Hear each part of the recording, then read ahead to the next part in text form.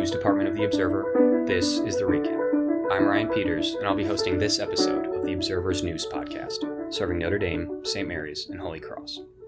Over the past week, the university has witnessed a significant drop in the number of positive COVID-19 cases. The 7-day moving average has fallen to 18.7 cases, after over 2 weeks with it hovering in the 30s. On February 17th, Vice President for Student Affairs Aaron Hoffman-Harding and Vice President for Campus Safety and University Operations Mike Seaman announced a suspension of all in-person student activities and a ban on students from entering other residence halls through at least March 1st.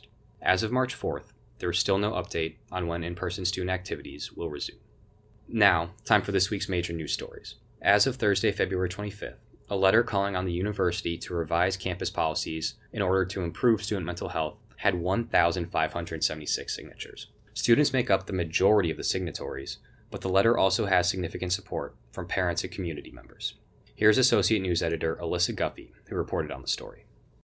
The primary aims of the letter are for the university leadership to relax the dorm visitation policies, allow student organizations to hold in-person events, and revise the lack of due process in the campus compact in order to improve students' mental health on campus. Matthew Fisher, a freshman in Balmer Hall, signed the letter with the belief that the current restrictions make it too difficult for students to connect with friends.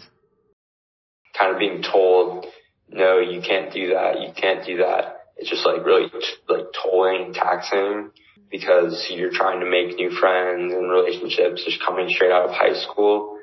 And so just being disappointed, but also when you're trying to reach out and then everything, there's just always a roadblock.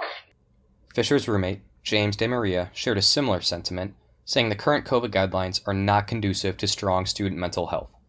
In regards to mental health, I think a lot of what people are struggling with is feeling confined and feeling isolated and not being able to make new friends. In an email obtained by The Observer, Vice President for Student Affairs Aaron Hoffman-Harding responded to the letter, saying the university shares the petitioner's concern for student well-being and provides an array of mental health services available to students. Other figures in the Notre Dame community responded to the letter, including political science professor Jim McAdams.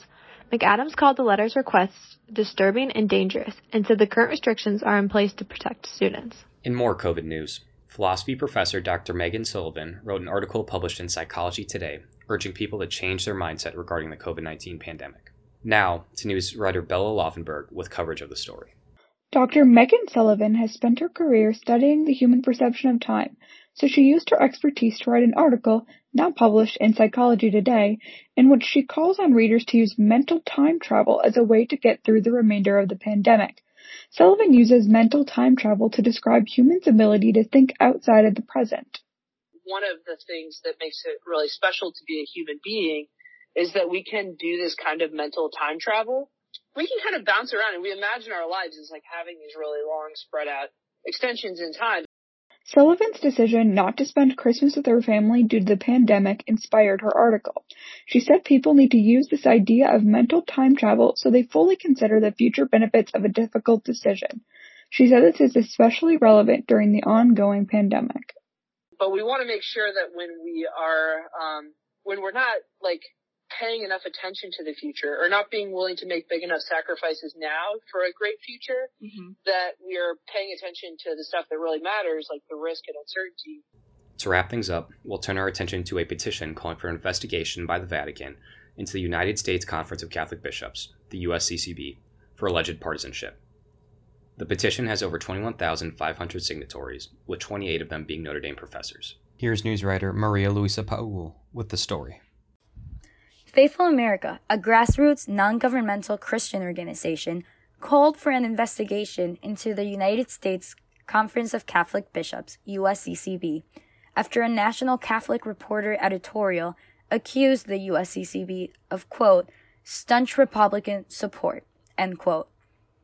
President of the USCCB, Most Reverend Jose Gomez, sparked outrage after releasing a statement on Inauguration Day in which he mentioned there will be, quote, areas of strong opposition, end quote, towards the Biden administration. So there was some notes of hope in the statement, I think, but we weren't going to not say anything about his positions on some very fundamental values of our faith. And he he is Catholic. So we talked about abortion and marriage and religious freedom. And I don't know how we could not talk about it. It wouldn't be true. I mean, we have to be authentic teachers, but we're not going to, be silent about the truths that we hold dear. That was Most Reverend Kevin Rhodes, Bishop of Fort Wayne South Bend and Chairman of the USCCB's Committee on Doctrine.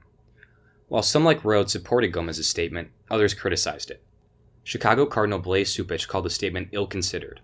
Professor of German Language and Literature and concurrent professor of philosophy, Mark Roche, also took issue with Gomez's statement. I haven't seen a consistent set of Catholic statements independently of partisanship. When the Democratic administration came in, certainly the Church is right to say it disagrees with the pro-choice position of the Democratic Party, which has increased, in fact, over the years. But there are so many issues where the Democratic policies line up very well with Catholic positions. And just as we didn't hear enough criticism of the Republican administration, we don't hear enough praise of the Democratic position. Professor of American Democracy and chairperson of the Political Science Department, David Campbell, warns that the increased polarization surrounding abortion and the Church's strong stance on the issue links Catholicism with the Republican Party and puts the Church in, quote, a dangerous position, end quote. People are going to remember the position that's taken, and, if the bishops are going to emphasize abortion and abortion lines up with one party, then many reasonable people will infer, well, that must mean that the Catholic Church is supporting the Republican Party. That's all for this episode of The Recap. Special thanks to news writers Alyssa Guffey, Bella Laufenberg, and Maria Luisa Paul. Join us next week for a news summary of the major headlines on the Notre Dame, St. Mary's, and Holy Cross campuses. Signing off from the Observer News Department, I'm Ryan Peters.